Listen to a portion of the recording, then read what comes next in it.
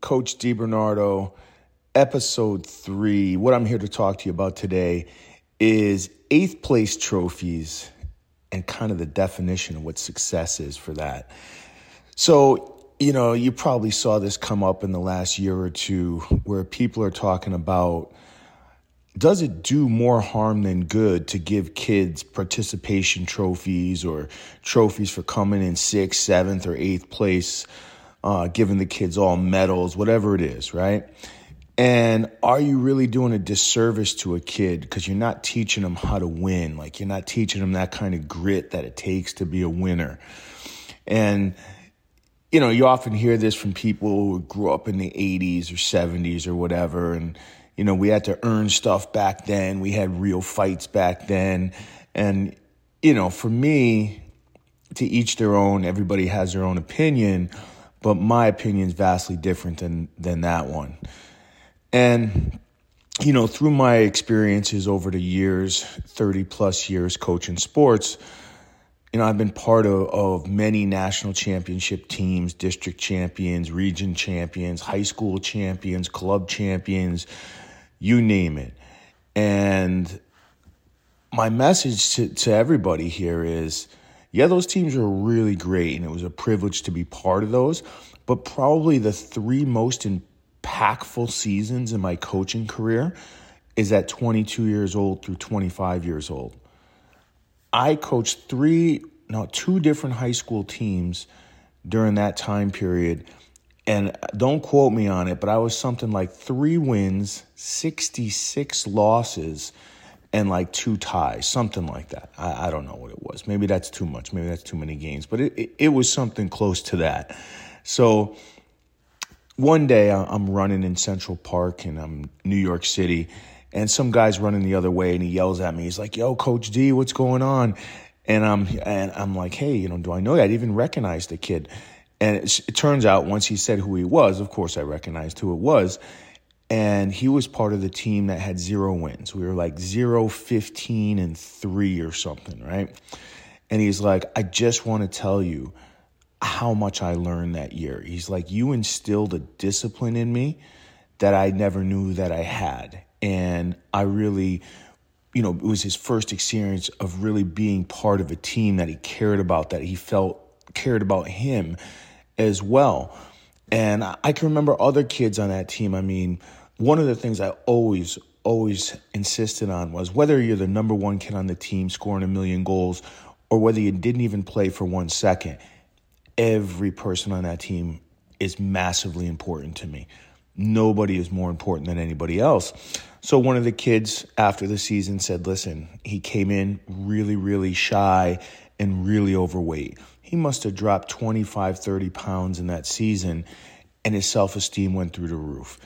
And what a successful season for him that was. And I remember going to the banquet that season, and the vice principal calls me in right before the banquet and says, this is the biggest turnaround in attitude in the kids that you're coaching that I've ever seen. And he just said, "I wanted to thank you for that." And that was great. I mean, that's amazing. And this is a group of kids that I can remember on like Saturday mornings. One kid didn't show up, the whole team, we'd go to his house, knock on his door. "Come on, dude, let's go." Drag him out of his house and we would do our fitness. I mean, that's what we did. And that team at 0-15-1, massively successful, maybe my most successful team that I've ever had. So my old coach, Sean Green from Central Connecticut, he was the one who always used to say that there's a multitude of sins that's hidden in victory. And man, that really rings true, because those 3 seasons were so impactful on me. We got better together. We got better as people. We got better as players. Maybe the results didn't do it. Maybe we didn't get more wins, but it didn't matter because this is, success in those years. I mean, in those 3 teams, it wasn't about the wins, right? That didn't measure what our success was.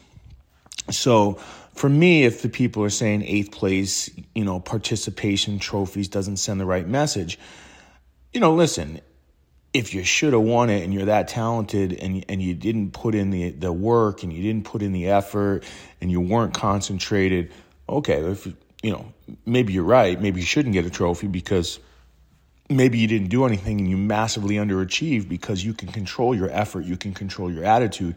Maybe you let yourself down and your team down and so forth, and you all let each other down. So maybe you don't deserve a participation trophy. But my point is, every situation is different. So, you see the parents in these youth sports, maybe they're losing their mind in their games because their kids are losing. And I'm like, come on, it's youth sports. You have to allow kids, and I'm going to call it failure, right? You have to allow your kids to fail. Maybe they lose 8, 9, 10 games and it's a U9 team. It's okay, because it's actually not failure. It's called learning. Let your kids learn.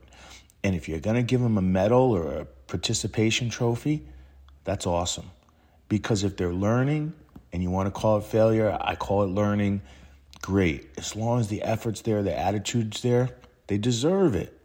Now,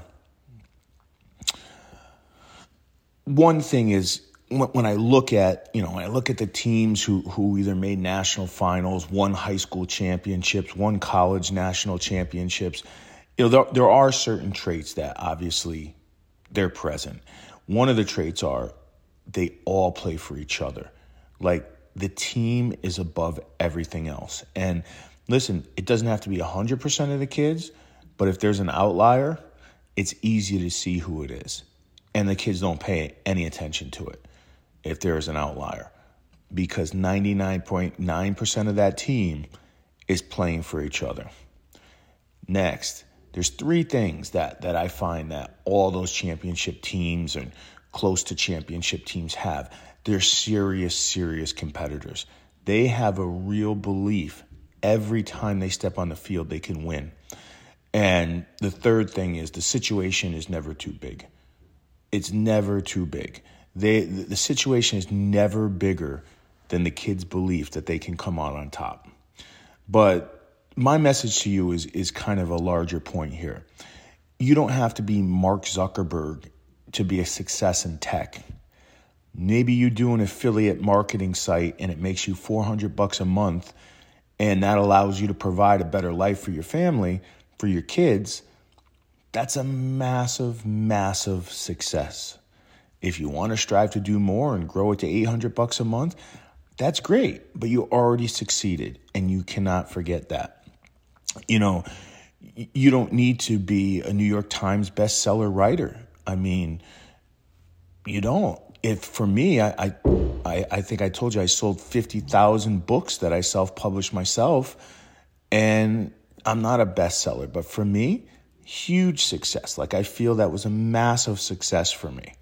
So here's the point that I can't stress enough, is that every person has a different starting point, whether it's money, whether it's experience, education, maybe your parents, their connections, your neighborhood, your access to education, physically, mentally, self-esteem, self-worth, belief, whatever it is, that society, whatever society thinks success is, it doesn't mean anything. Don't listen to it. Success can only be measured by you in your unique situation on a daily basis, the small tasks, the daily battles. So you are the only one that can really identify, if you're honest with yourself, what success is for you. And then you pursue it. Whatever that path is, you get started. You get started is the key. Jump into it. I think I said this in episode 1. Jump into it and get started. Because if you jump into it and get started, you're going to get better.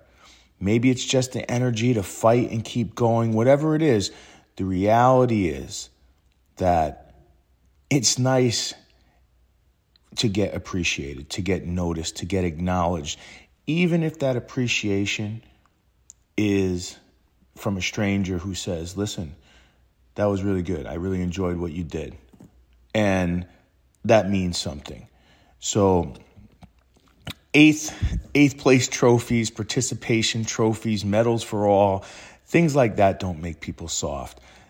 If it's done in the right way, things like that make people stronger. And that's how you create champions.